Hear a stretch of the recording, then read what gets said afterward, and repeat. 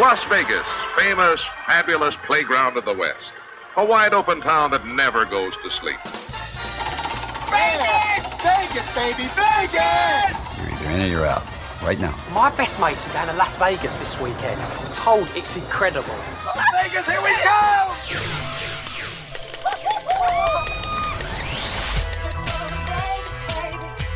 Pack your bags and get ready for a different kind of Vegas experience with someone who knows Vegas inside and out. You're listening to Vegas Never Sleeps with Stephen Maggi. Our guest now is Douglas Perry, an award-winning writer and editor whose works appeared in the Chicago Tribune, the San Jose Mercury News, the Oregonian, Tennis, and many other publications. He's put out a book called Eliot Ness, The Rise and Fall of an American Hero. And as one who was a fan of the old Untouchable show, I found this book fascinating. We think we know everything there is to know about Eliot Ness, but in reality, we really don't, do we, Douglas? I mean, he's a guy, we know some of that stuff with the Al Capone days, but there's a lot more to Eliot Ness than just that time. That's right. That's what drew me to this subject. Here you have this guy who is world famous, and yet what we actually know about him is very little, and much of that is incorrect. There's a lot of kind of gossip and mythologizing misperceptions out there that even historians have fallen into over the years.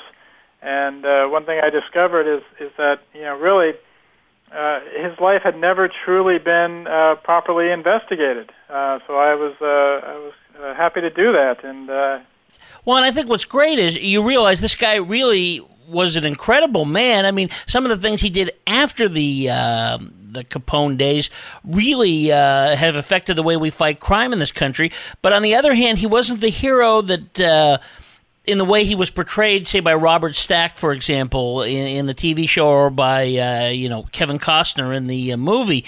I remember in the old television show, he was beyond reproach when it came to his family life with women and so forth. Actually, he had some problems in that regard, didn't he?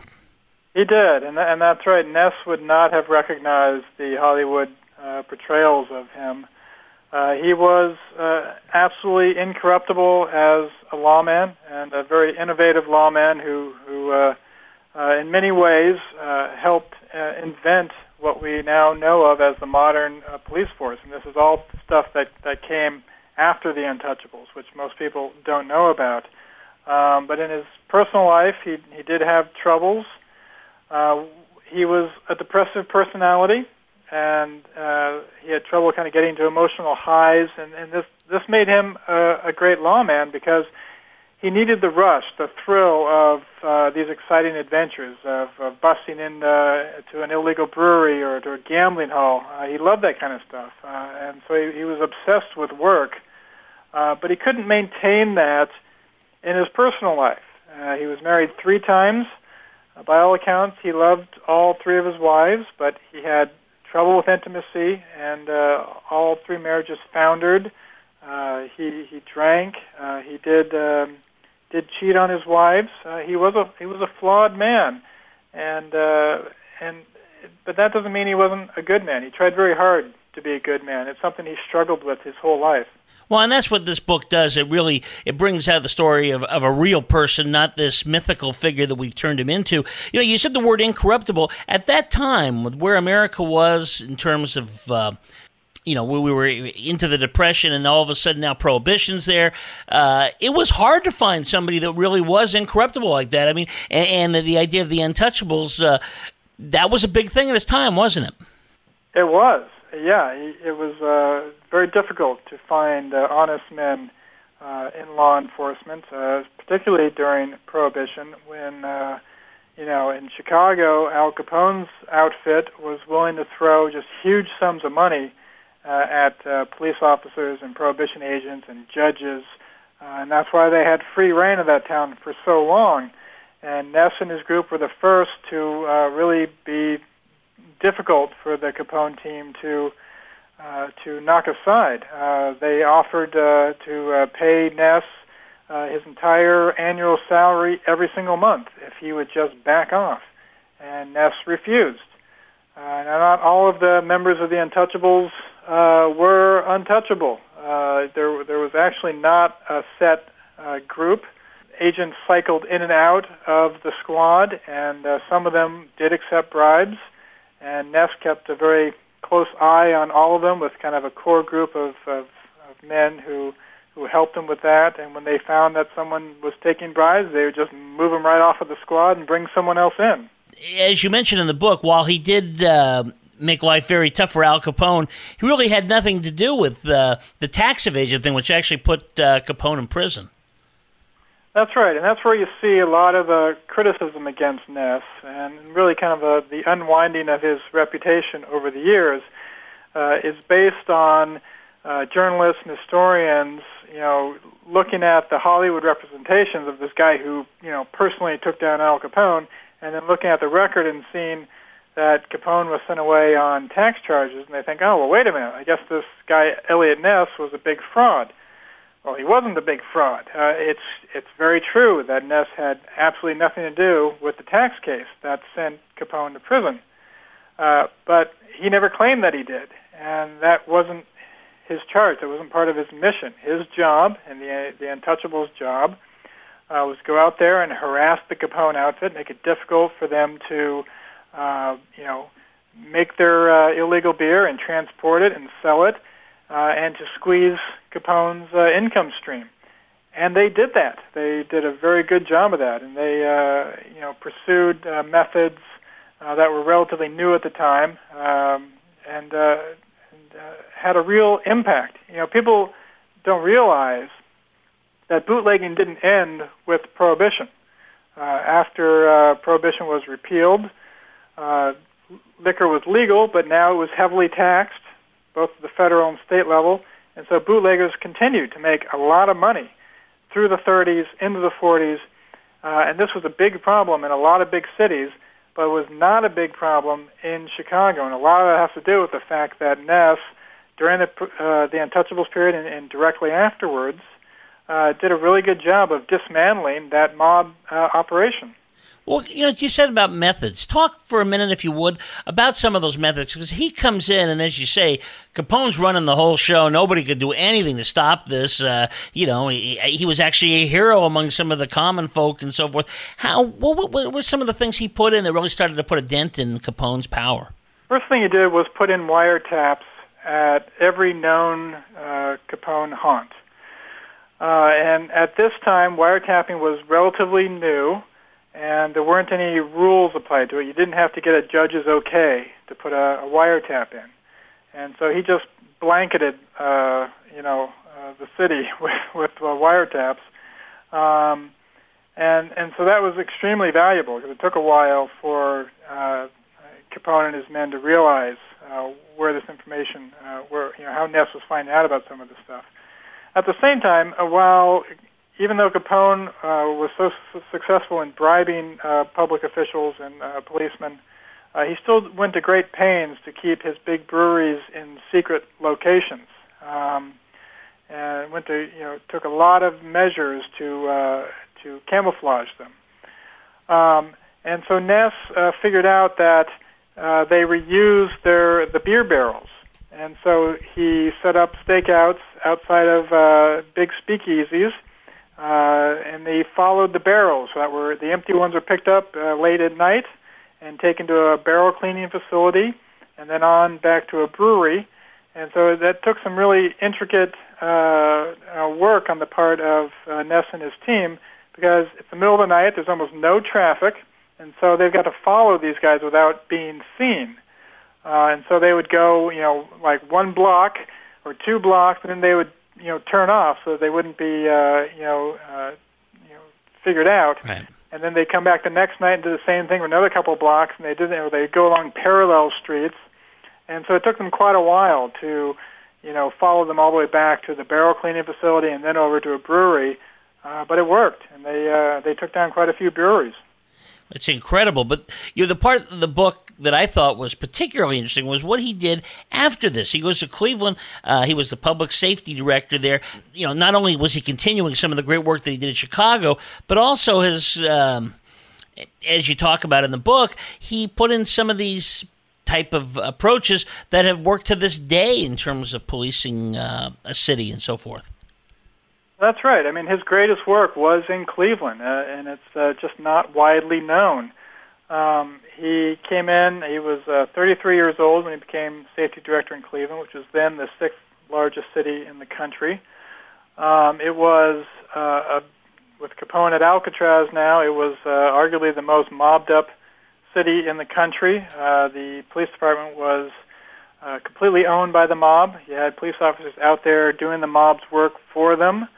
Ness, this is why he got the job, because the police department was so corrupt that other people, who were more qualified, didn't want it. A new mayor had come in, Harold Burton, who was a reformer. He later became a Supreme Court justice.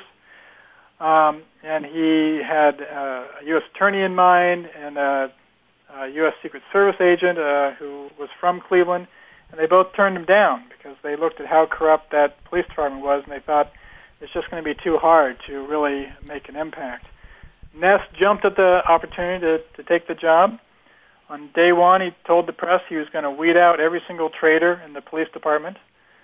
He went out and he hired a group of secret investigators. They were officially hired as city parking lot attendants and city janitors, that kind of thing, because this was before internal affairs divisions in police departments. Wow. So those guys went out and started investigating the police, and Ness led that effort. He didn't want to be a guy who sat behind the desk. Within a year, he had convicted almost a dozen senior police officers, and so many dozen more started headed for the exit, taking early retirement if they could, and he just turned over that police department. And at the same time, he started all these innovations. The first police academy in Cleveland. Before Ness, new police officers were just given a badge and a gun and sent out into the streets to learn by doing. And so Ness changed that. He also loved new technology, things like lie detector tests, ballistics, blood work, all that kind of thing. Wow. He helped pioneer that work. This was even before the FBI lab. That's incredible. And also, I understand he did something that we take for granted now. He put everybody in squad cars where you could see what they were, that they were the police and so forth, radio systems to go back and forth. I mean, we take that for granted, but apparently when he did it, it was pretty revolutionary. Right. I remember a car was a luxury for most people until, the post-war era. And the typical way that cities were policed was by a police officer walking a beat. During the Depression, budgets were squeezed, and Ness simply didn't have the manpower to have officers out walking every beat that needed to be patrolled. And so he put guys into cars. The city couldn't afford to buy a fleet of cars, so he had to lease them. There's only 32 of them originally. But he painted them this kind of gaudy tricolor scheme. The officers hated it. They thought, they were driving around in clown cars. But it was effective because the color was so striking that people on the street remembered seeing a police car. And so it gave the impression that these cars were always around and they were everywhere because you remembered seeing them. And he had a lot of success with all of these innovations. It's the Depression, and so crime is spiking in most big cities. In Cleveland, it's falling fast. Wow. And so other big city police chiefs started to take note of what Ness was doing and started to adopt many of the same policies. One thing I haven't mentioned yet, he also embraced crime prevention practices, which was heavily criticized at the time. He was called, soft on crime. His officers were derided as social workers because he sent them out to really work the communities, and try to find ways to improve the communities, to work with youth gangs and to work with the homeless.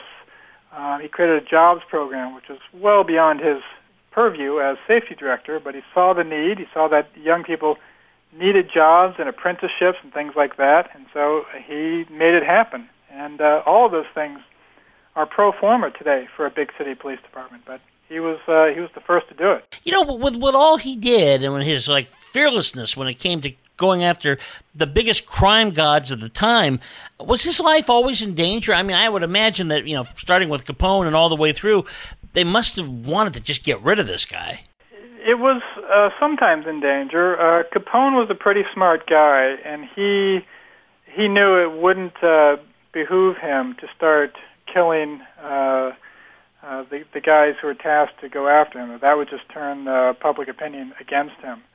But certainly in Chicago, they harassed Ness. In Cleveland, I would say his life was probably a little more in danger. Someone shot at him once when he was driving home from work. Threats did come in. He never seemed to be too bothered by this. So again, he kind of got a rush out of this kind of thing. His wives had a real hard time with it. Yeah. And this was another stress on his marriages. At this time, wives were expected to stay at home, and so they didn't have children, and so his wife was just kind of sitting at home, all day long. Yeah. Sometimes, feeling kind of vulnerable because here Ness was, crashing the mob, front page headlines all the time with threats, coming in. So it was an interesting time for him, that's for sure. What did the folks in Cleveland think of him? And was he a big hero to the people there, or did a lot of this go unnoticed at the time? No, he was a huge hero.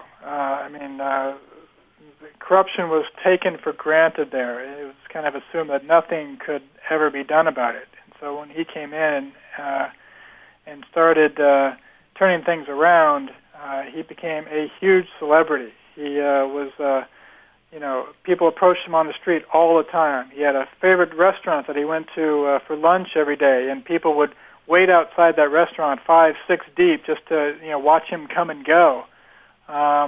Women threw themselves at him, quite frankly. So he was a huge celebrity during the heyday. He then, after the war, during the war, he went to Washington, D.C., came back later and ran for mayor in Cleveland. But by then, times had changed. He'd been away for a few years, and memories are short. Yeah. And he was starting to slip into alcoholism, and it didn't go so well for him. Well, I wanted to talk to you about the alcoholism because that seems quite ironic considering what he did in his early days. The stress got to him, and then just got more and more involved in it, or what? Yeah, he was. He was always in very high stress jobs.